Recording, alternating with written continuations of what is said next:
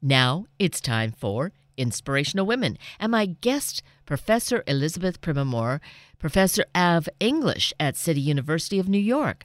Elizabeth is also a producer-playwright. This morning, Elizabeth joins us with her book, Shady Women, 3 Short Plays, an opportunity to think about our various roles as women and to view these via some of the stories and experiences of 2018. Dr. Elizabeth Primamore, good morning, and thank you so greatly for being with us this morning. Thank you. It's wonderful to have this opportunity to start the morning off with an English professor and to talk about these ideas and not just concepts, but just things that are going on in our life that are so critical. So I really appreciate you and you're taking time with us this morning. Oh, it's my pleasure. Thank you. So as a professor of English, of course, it would be natural that you would do some writing of your own. And so here I hold in my hand your latest book, which is 3 short plays, Shady Women. So yes. It's the timing seems good to look at this topic. Maybe it's always been a good time, but Right. still, the idea is, what was your impetus for writing these plays, which weren't just this didn't just happen. This was earlier in the decade, right? Yeah. Well, yes, they were. My plays were written right before the breakthrough, right? But they apply to the current situation because women speak up in the plays, and my hope is to encourage all women to speak up about their experiences. I wanted to tell stories that would not necessarily be told, and I try to open up my work to voices that haven't been heard before. So my book is about relationships or the end of them, and for example, Susan Ponte in the first play, Just Fine, she's someone that we usually don't hear from. She's a lesbian living in the shadows. So she comes out of the shadows and talks about her grief. She's put into a difficult situation in that she's called into a police station and is questioned about the murder of the treating physician of her partner who passed away. So she has a very, her grief drives the murder, and she has a defiant nature and a complex moral dilemma, as do all my characters. And my other character, Heather, in the child's best interest, is in a brutal custody battle for her 5-year-old son with her husband, and takes the situation. There is a mediation that takes place. And she has a secret, and when she reveals it, it completely changes she speaks up, and it completely changes the dynamic between she and her husband. So the dynamic changes, and for her, it's motherly love that drives the secret. And these are really intriguing, fascinating women. And when you you say they have these secrets. I had to think, though, in the second play with Heather, was this actually a secret, or was it kind of her way of just saying something so that she would be able to keep her son? But I think it must have been the truth, because otherwise it would be found out anyway with a paternity test, right? Right, but he had no idea of of that situation. So, in order to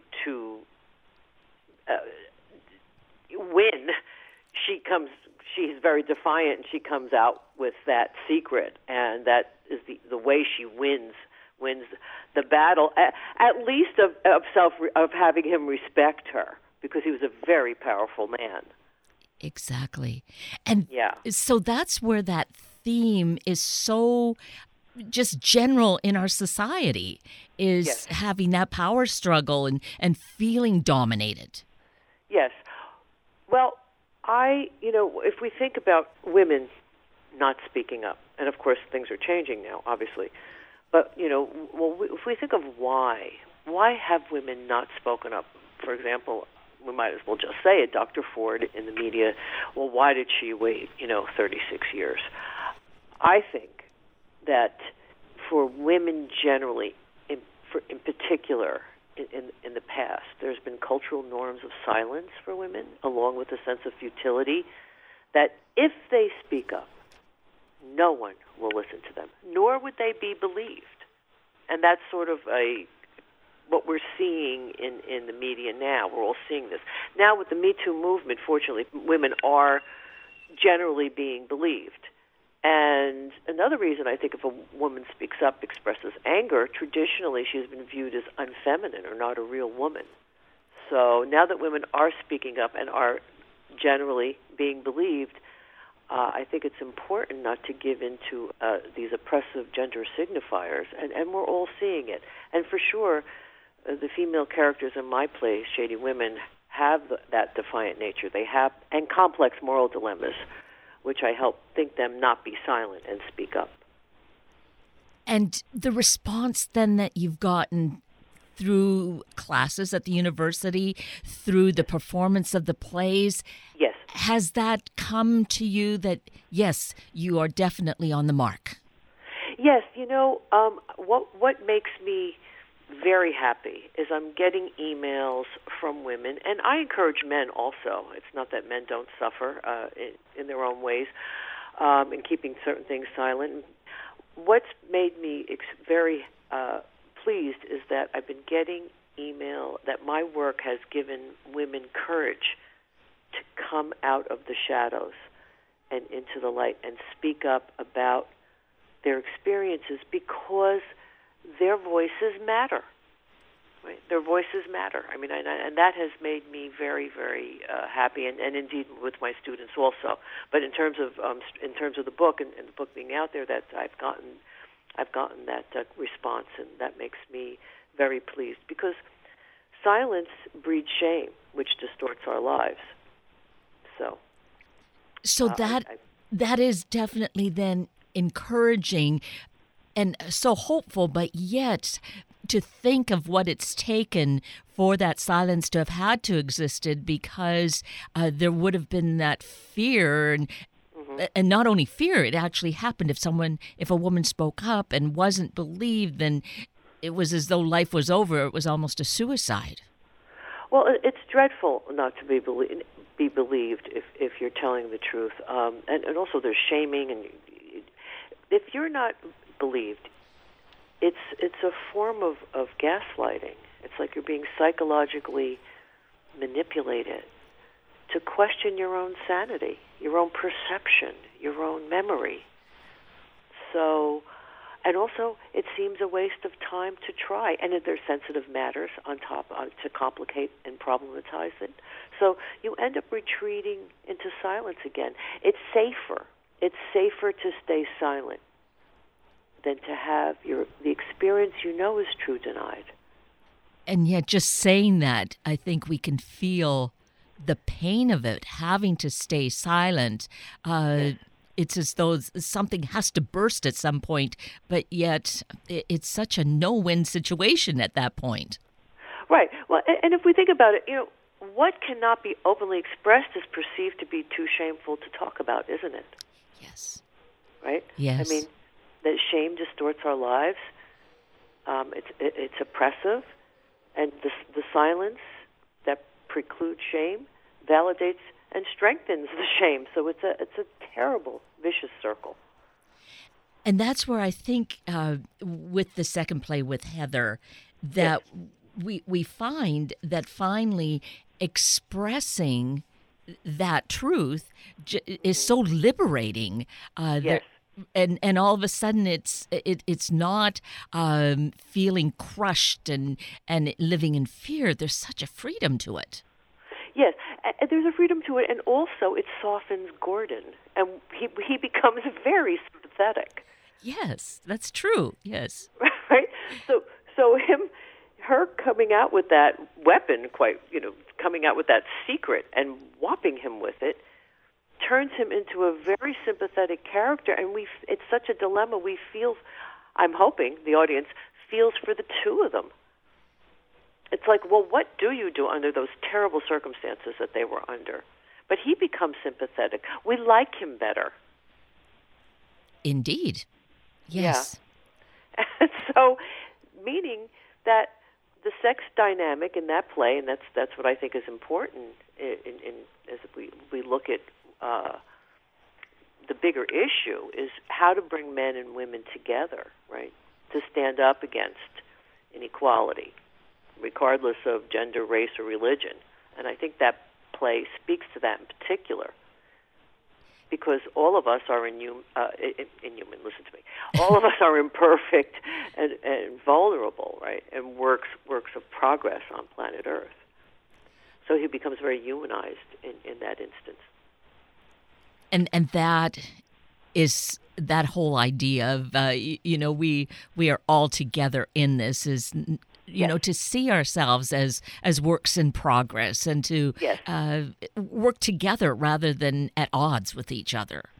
Right.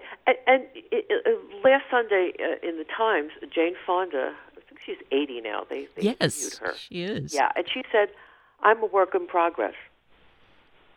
So our growth never changes. Hopefully, we're always changing. All of us are vulnerable and imperfect. So to be a work of progress on this planet, in my view, gives us hope.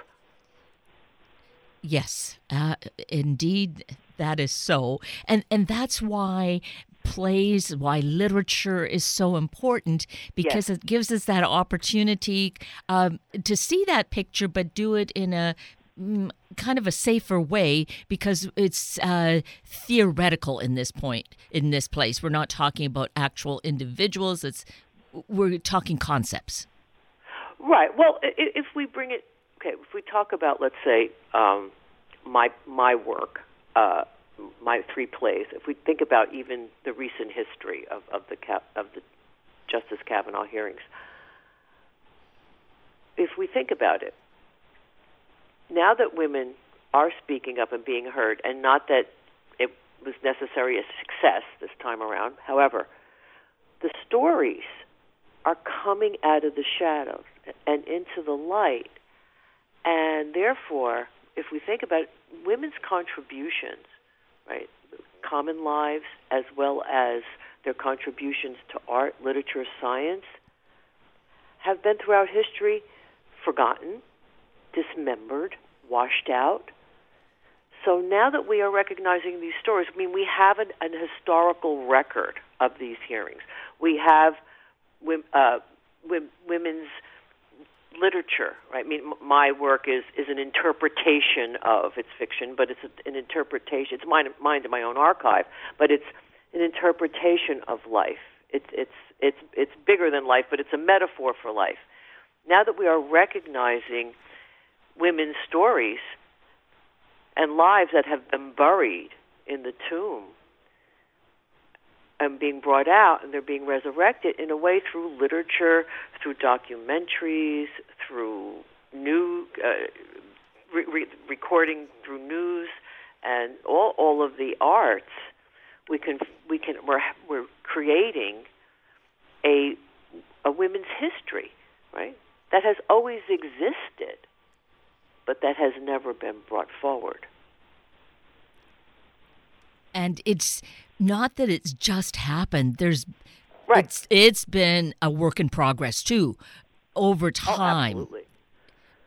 But finally, we are reaching. I think we have reached some momentum. Oh yes. Right. Definitely.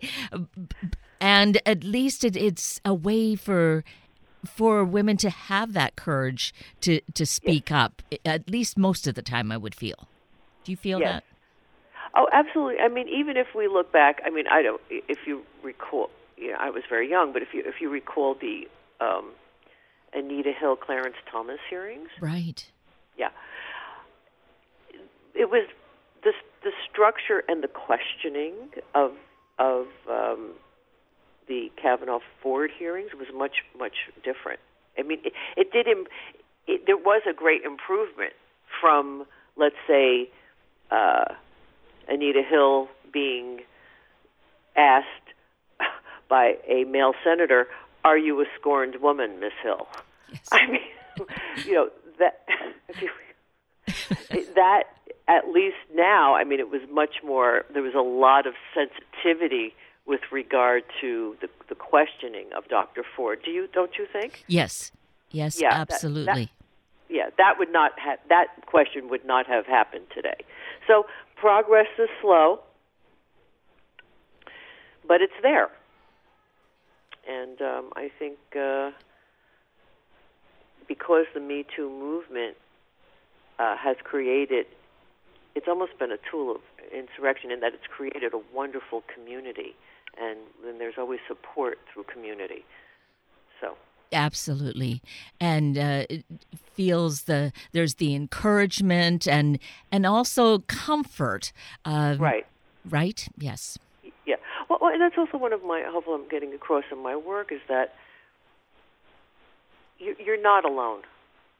Right. I mean, I hope that my stories resonate with people, regardless of that they're human stories. Right. I mean, I see them as having a connecting theme of empowerment of women as universal stories, mm-hmm. regardless of sex, race, or religion. So my hope is that they resonate with other people, and so far the response has supported that. So I'm happy about that. And so what we're talking about is this wonderful book of three short plays, Shady Women. Of course, it's available to any of us at our favorite book sources, right, Dr. Primamore? Yes, Amazon or through my website, ElizabethPrimamore.com, for sure. And I just want to say, my hope that speaking out will also trickle down, to corporations, relationships. I mean, certainly my plays are about relationships. Right. The little microcosms of the world, and not only the government or media or the entertainment world.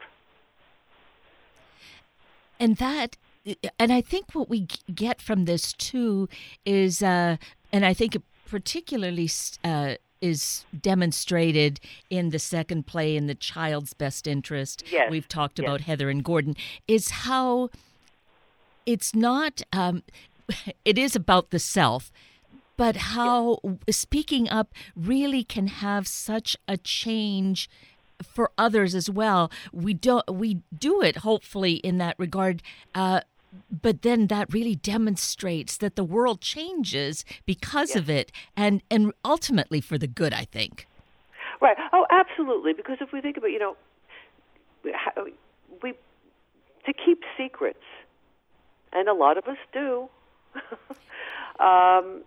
is definitely I'm going to, if I could quote Maya Angelou here, there's no greater agony than bearing an untold story inside you.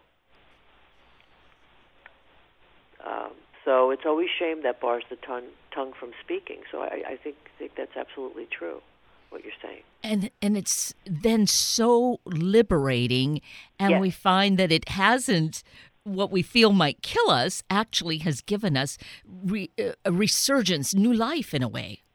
Yes, absolutely. It's empowering. There it is. Mm-hmm. Empowering.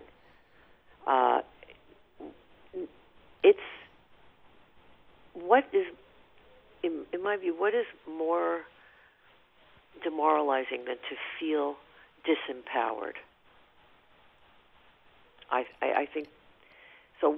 If we come out and we tell our truth, and we know we're not alone, and if we know that what we have to say matters, then that is empowering for us. Absolutely. And that's what obviously is your hope in your writing, in your teaching, and when we have these conversations, it underscores it and plants those seeds and ideas for others to pursue that on their own.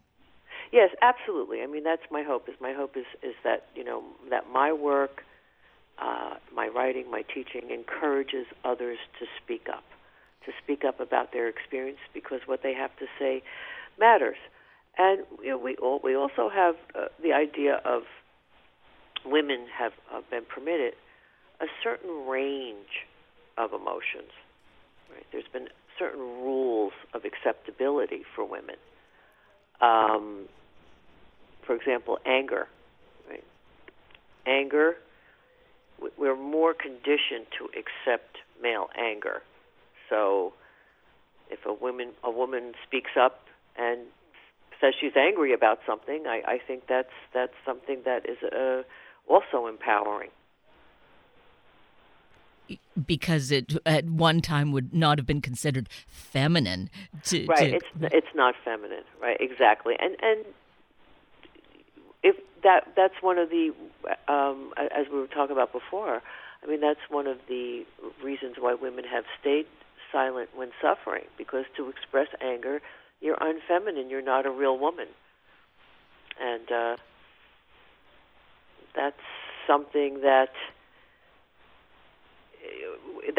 construct is something that none of us want to have imposed on us, I think. Right. And I think more so maybe in the past, but it perhaps exists now, is that is a fear of speaking up, might feel unsafe, physically unsafe. Yes, that's true. Right? That's true. Well, there's definitely a price to pay, right? There's definitely a price to pay if there's a price to pay for everything, for sure. I mean, and that's there are repercussions when you speak up. That's true. I mean, that could be another reason why women don't speak up. The fear. It's fear. Once again, it's that fear. That fear of the repercussions of what could be, what they could suffer if they do say something. So. Yet that unknown, we don't know what that is, although we can get a sense of it, perhaps speculate on it from the second play, The Child's Best Interest, with Gordon and with Heather. But the thing is, to keep that sealed inside, it's like a cancer in itself, that's not safe either. Well, it's so interesting that you said that. It's to add to what you're saying. If we don't speak up, we live on two levels, and the self is split. Right? You have a profound secret that takes an enormous amount of psychic energy, which robs you of energy for more important things, perhaps, and you're distanced from your authentic self. Yes, and that's so critical to consider. Yes. We may think, I'll just leave things status quo because that's the safe place to live. But is it really? Well, exactly. I mean, that's really, I think, a huge issue. It's like the double life. Well, and once again, if you can't talk about it, it's too shameful. If it weren't shameful, you would be able to talk about it. So, and once again, that shame breeds self-loathing. We wouldn't cover up if we didn't feel it. So that's why it's important. I mean, how we feel about ourselves greatly affects the choices we make in our life. And the thing about what we think is shameful, in the past, and it's not even that too distant a past, but there were certain kind of mores around what was acceptable and not. Now, I think we live in a time where saying these things are, maybe cause a little bit of shock with someone, but mostly probably not. And it has that effect of being healing, liberating. Yes, absolutely. I completely agree with you. It is liberating, and it also changes. What it does is it opens up new for women in particular. It opens up and also for men, but for women it would open up new interpretations of the feminine, right? Which is what we need, and that's what hopefully feminism has given us. Hopefully, feminism has given us choice. Hopefully, you can have a career or not, or you can stay home, and it's whatever your choice is valid and should be valued. But I think that it's definitely something that opening up new interpretations of the feminine, and by extension would open up new interpretations for masculinity in all genders. Yes, absolutely. Well, this is certainly so thought-provoking and couldn't be more timely as the book of the plays has come out, even though these were written years before. But it's almost because it's existed all along. Right. But the moment of this publication is great, isn't it? It's so... Right. Well, exactly. And that's what I was talking about before. They've always been there, these stories, these lives have always been there, but they've been throughout history washed out. Yes.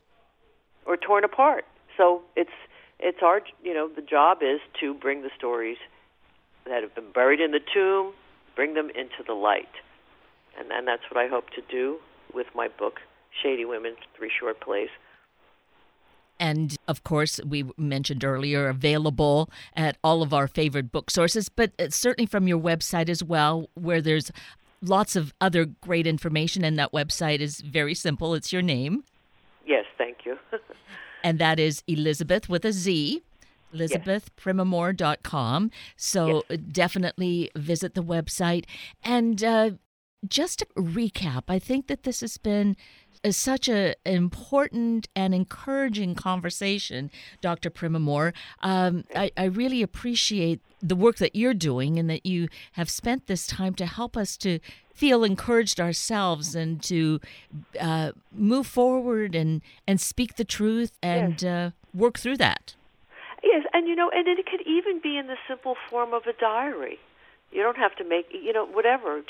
Whatever, you can write it, you could say it, whatever it is. It's just a way to get in touch with your truth, bring it out, know your voice matters and what you have to say matters, and no one should be living in the shadows alone. They should come out of the shade and into the light. And there we have Shady Women. Yeah, exactly. Right. Well, this has truly been so encouraging and empowering, and I just definitely appreciate who you are, Dr. Primamore, and that you've spent time with us this morning. Well, thank you very, very much. I thoroughly enjoyed our conversation. As I did too. Thank you. And with that, we are at the end of a very full hour of Inspirational Women with Elizabeth Primamore and Sunday Morning Magazine with Joe Tankersley.